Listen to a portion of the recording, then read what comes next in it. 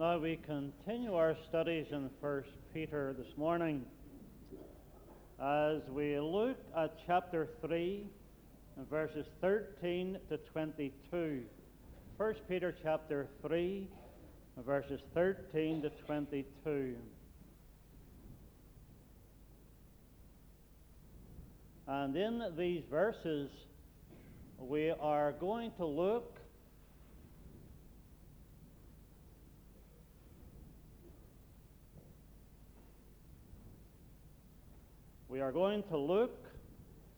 at Christ in a threefold position. First of all, in the heart, then on the hill, and then up in heaven. So let's read these verses together.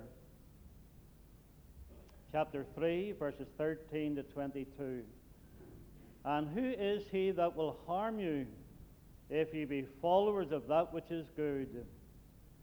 And if ye suffer for righteousness' sake, happy are ye, and be not afraid of their terror, neither be troubled. But sanctify the Lord God in your hearts, and be ready always to give an answer to every man that asketh you a reason of the hope that is in you with meekness and fear, having a good conscience, that whereas they speak evil of you as of evildoers, they may be ashamed that falsely accuse your good conversation in Christ. For it is better, if the will of God be so, that ye suffer for well-doing than for evil-doing. For Christ also hath once suffered for sins, the just for the unjust, that he might bring us to God, being put to death in the flesh, but quickened by the Spirit, by which also he went and preached unto the spirits in prison, which sometime were disobedient, when once the long suffering of God waited in the days of Noah, while the ark was a preparing, wherein few, that is, 8 souls, were saved by water. The like figure thereon, whereunto even baptism doth also now save us, not the putting away of the filth of the flesh, but the answer of a good conscience toward God by the resurrection of Jesus Christ, who is gone into heaven and is on the right hand of God, angels and authorities and powers being made subject unto him. Now, keep in mind that when Peter, in verses 19 to 21, is speaking about preaching on the spirits in prison, he is referring to the Spirit of God preaching through Noah in his day. He is not speaking about Christ descending into hell to preach to lost souls.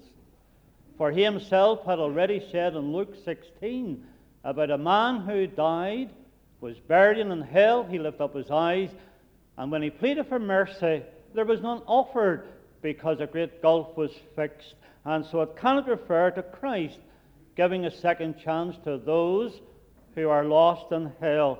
Neither does it teach baptismal regeneration.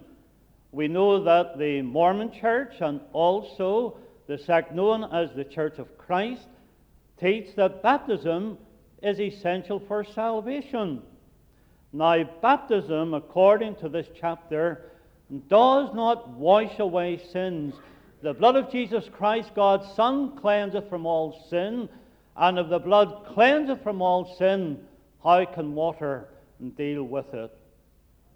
What is referred to here is this, that as water separated the godly family in the Old Testament from all around, then the baptism by water, that is immersion, is an outward sign of how God has worked in the hearts of people to save them. And so it is not salvation, by water. It is salvation by blood alone, and this is but an outward sign of an inward work of grace. I thought I'd explain that in case someone reading it may have felt that water or baptism saves. It may make a person wetter, it doesn't make them any better. And so we're saved by grace alone. But let's turn to our three thoughts concerning Christ. In verse 15, we have Christ in the heart. In verse 18, we have Christ on the hill. And then in verse 22, we have Christ up in heaven. First of all, verse 15. But sanctify the Lord God in your hearts. Now remember that the Christ of God is equal with God the Father and God the Holy Spirit. There are three persons in the Trinity, separate, yet equal in power, authority, and so on. Now, Thomas in John chapter 20, verse 28, he uses these words addressing Christ. He says, "My Lord and my God." So Christ is divine. He's the Lord God. And Peter tells us that we are to sanctify, or let our lives be used as sanctuaries wherein Christ can dwell. But sanctify. Allow your heart to become a holy place for Christ to dwell in. Give Christ a unique place in your hearts. Now, Peter, no doubt, was contrasting the pagan religion with the Christian one. And those pagans of his day who worshipped idols, for the Romans and the Greeks and others had their idols. And what they did was this. In their homes they had a special place where they set up these little deities or little gods. And before they had a meal, they offered some to the god. Before they went out to work, they knelt before this little idol. Before they engaged in friendships, they knelt before this little idol and prayed. In their social living, they looked to this little god that was but an idol for guidance. In other words, the false god was given a unique place in the lives of the pagans all around the people of God. And yet here were things that were lifeless, that were useless, and could not have any effect for good upon the lives of those who bowed before them. Now Peter is saying that Christ should be given a unique place in the heart. And when Christ comes into the heart, he brings a change to the life, so that the believer each day kneels before the Christ of God and allows Christ to affect his social, his business, his personal, his church life. And Peter tells how it affects the believer. if Christ is given a sanctuary in the heart, it says first of all it affects our lips. In verse 15, be ready always to give an answer to every man that asketh you for a reason for the hope that is in you with meekness and fear. If Christ is in the heart, then people will ask, what does he mean to you? What has he done for you? What will he do for you in the future? And the believer, because Christ is in the heart, should be able to open his or her mouth and speak for Christ. Christ in the heart means that we testify with our lips. Christ in the heart means more than testifying with the lips. It also means testifying with the life. In verses 16 and 17, having a good conscience, that whereas they speak evil of you as of evildoers, they may be ashamed that falsely accuse your good conversation in Christ. For it is better, if the will of God be so, that ye suffer for well-doing than for evil-doing. And so Peter is saying, if Christ is in the heart, then the lips will testify to that fact. And above all, the life will testify to that fact.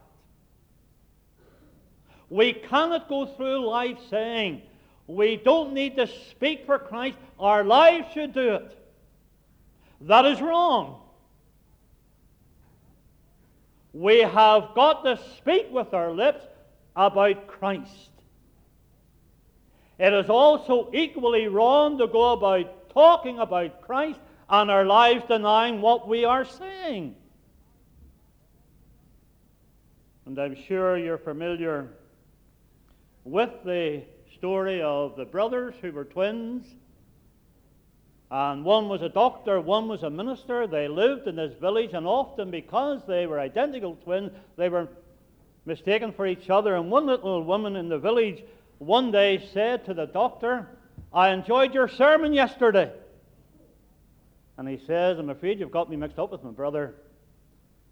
I'm the one that practices, he's the one that preaches.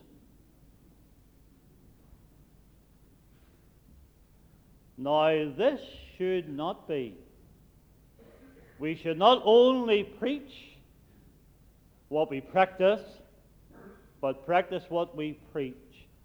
And if Christ is in your heart, believer, as you claim he is, then our lives must testify as well as our lips, and our lips must testify as well as our lives. But maybe he's not in your heart this morning. Maybe he is still outside. Maybe some young person, middle-aged or old person, here this morning, and Christ has not been given a place in your heart. Now why? Why are you keeping him outside? A little fellow called Michael lived out in Lebanon. And Michael had been brought up in the Muslim faith. But because of an illness, he was brought to the mission hospital, and there he learned about Christ.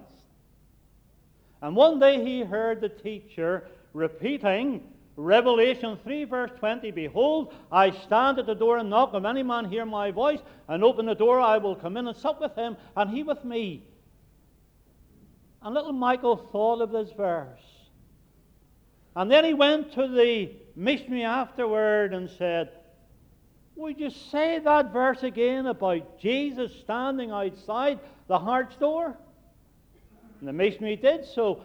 And the missionary asked him why he wanted it repeated. And little Michael said, when anyone comes to our door, it's bad manners to keep them outside. Once they make their presence felt, we consider it to be bad manners to keep them outside. So we bring them in. And the teacher, the missionary, looked at little Michael and said to him, Michael, have you been good-mannered or bad-mannered toward Christ? Is he outside your heart or inside? And little Michael thought for a moment. He said, I've been bad-mannered, but I'm going to be good-mannered. I'm going to receive him in today. And he opened his heart and received Christ. Tell me, what are your manners toward Christ? Are you being bad-mannered today by keeping him out? Or are you going to be good-mannered and receive him in? Swing wide the door of your heart to the King of Kings. Bid him enter. Wonderful peace he brings. He will shelter you under his outstretched wing. Swing wide the door of your heart to the King of Kings. Christ in the heart. Then verse 18, Christ on the hill. For Christ also hath once suffered for sins, the just for the unjust, that he might bring us to God, being put to death in the flesh, but quickened by the Spirit. And this verse brings before us the cross of Christ. And we can never think of the cross of Christ without going to Calvary's Hill. We can never think about Calvary's Hill and not think about the worth of the sacrifice of Christ. The sacrifice of Christ was a painful one, because we read that Christ suffered. He suffered in the flesh. It wasn't something he imagined. He suffered in his flesh, in the body that God had prepared for him, a body that could feel pain as your body and mind feels pain. And let us travel from the hall of Pilate to the hill of Calvary. And let us see him in the flesh in his body as he stands before Pilate. And Pilate says, you're a king. And the soldier says he's a king. Let's have a coronation. And so they got an old robe and put him on him. And says, there's your regal robe.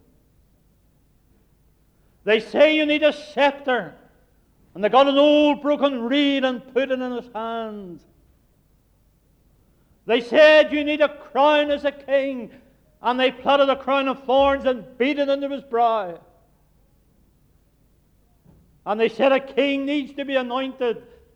And they spit upon him. And the foul spit of the man run down the lovely features of the King of Kings. And then they took the robe from off him. And they whipped him. They made long their furrows upon his back. And then they put the old robe upon him again. And they placed that old rugged cross upon his shoulders. And they led him out to the hill of Calvary. And when they got to the hill, they stretched him out on that old rugged cross. And they took the spikes, and they nailed his hands, and they nailed his feet. And the hymn writer could say, hark, I hear the dull blow of the hammer swung low. They are nailing my Lord to the tree. And the cross they upraise as the multitudes gaze on the blessed Lamb of dark Calvary. And when they dropped that cross into the socket in the ground, such was the force it fell into the ground with, that all his bones were out of joint. Such was the mess they made of his face, that his visage was more marred than any man. And then they taunted him. If thou be the Christ, save thyself. Come down from the cross and we'll believe you. Oh, the cross work of Christ was a painful one. He felt every pain that was inflicted upon his body, and it was for you and for me. Thank God it was a complete sacrifice, for he suffered once for sins. Hebrews 10 verse 12, but this man, after he had offered one sacrifice for sins forever, sat down at the right hand of God. Never again will Christ climb a hill called Calvary. Never again will God demand a sacrifice for sins. When Christ died and cried, "It is finished," then done forever was the work that saved. It is a complete, it is a finished work. And that is why it is an insult to the Christ of God for any priest of Rome to stand and offer a mass and say, it is a sacrifice for sin. It is blasphemous. And we would agree with that. And yet, is it not true that there are many Protestants as bad as Roman Catholic priests? For the priest will come and say, this is an offering for sin, will be accepted before God. And there are many Protestants who are saying, my good works will save me. My church going will save me. Being a good neighbor will save me. And they're offering that as a sacrifice unto God. And it's no different from the Romish priest. And if you are seeking today to come to God on any other ground but the sacrifice of Christ, what you're offering is an insult to God and the work of Christ. Christ finished the work. And you and I need to add nothing to it, nor take anything away from it. It's complete. Thank God it's a beneficial sacrifice. For he died the just for the unjust to bring us to God. When a sinner comes to Christ, Christ takes the hand of the sinner and the hand of God, and he brings them both together. The sinner is reconciled to God by the death of God's own Son. Romans 5 verse 10. Reconciled to God by the death of his Son. And again, perhaps you have heard this illustration that is often used concerning this, of the couple who parted. They had one son to the marriage. The husband left the area where they lived. The mother kept the boy. Years rolled by, and the husband decided to visit the home again and see if he could meet with his estranged wife and see his boy again. And when he got back to the village or the place where he lived, he was told that his only boy had died. He found out where he was buried. He made his way along to the graveyard. Asked where the grave was, it was pointed out to him, and he moved towards the grave of his boy. And as he approached, he saw someone kneeling at the grave. He realized it was his estranged wife. She heard the footsteps. She looked up and saw her estranged husband. And the natural reaction for them both was this: for the wife to drop her head and go on attending to the grave, and for the husband to turn and walk away. But that didn't happen. The husband moved forward and knelt at the other side of the grave. He reached out his hand. His wife reached out her hand.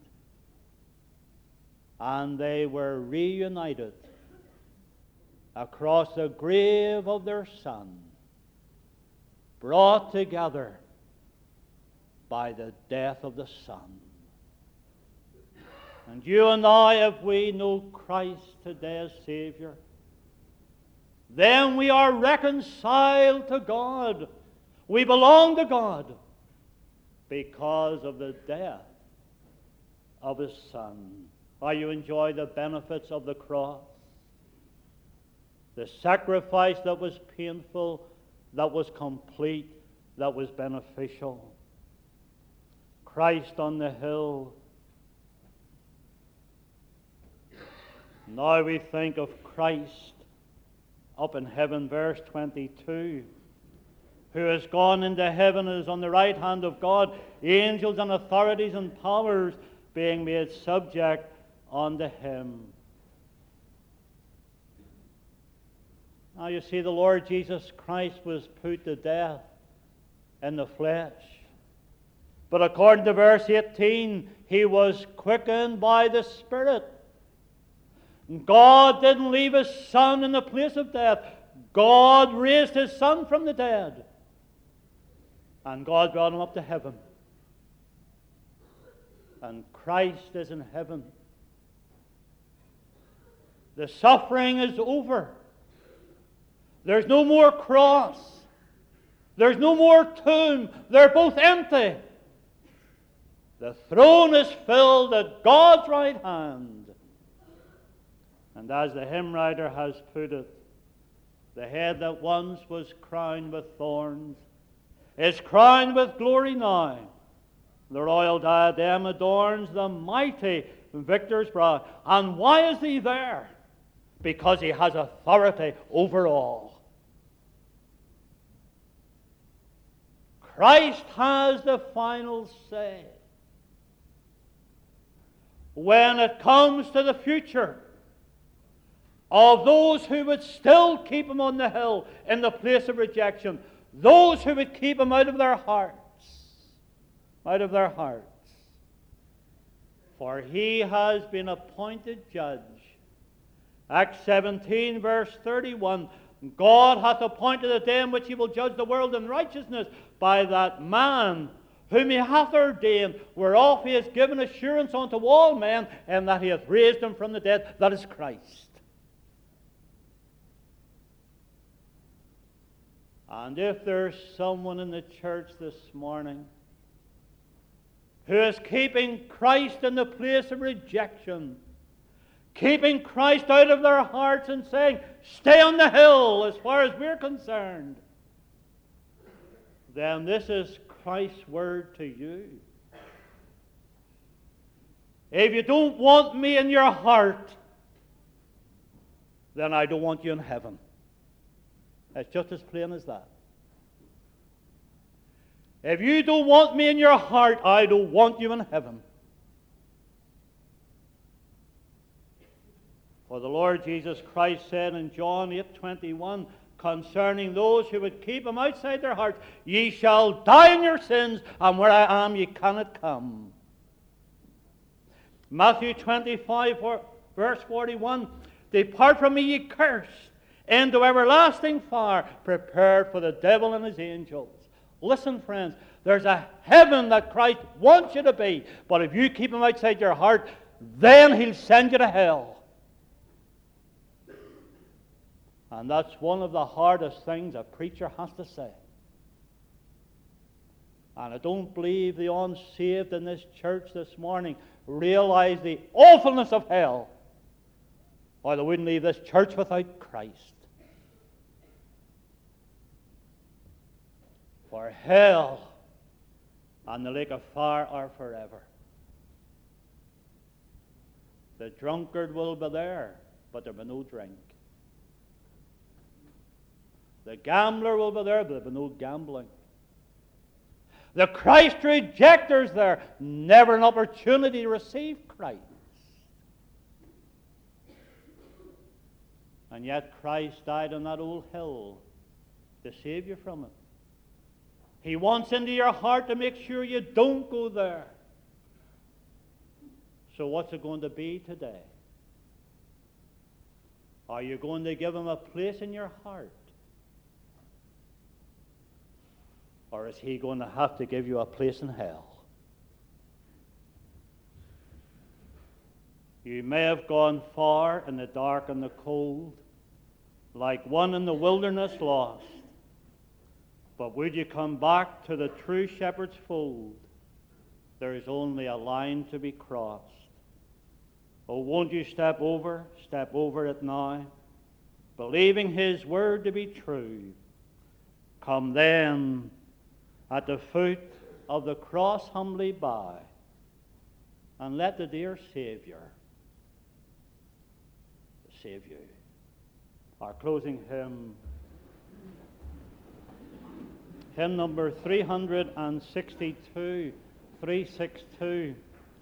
Have you any room for Jesus, he who bore your load of sin? 362.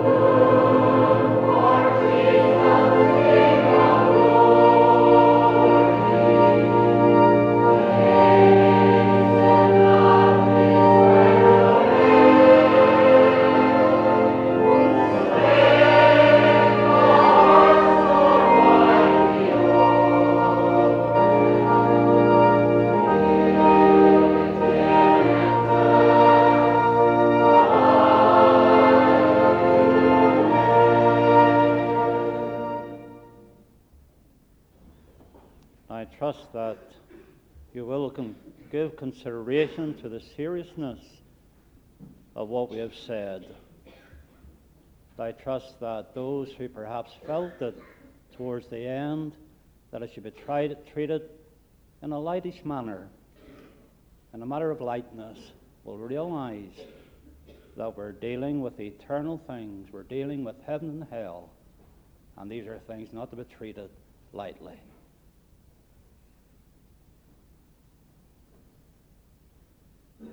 Now let us pray.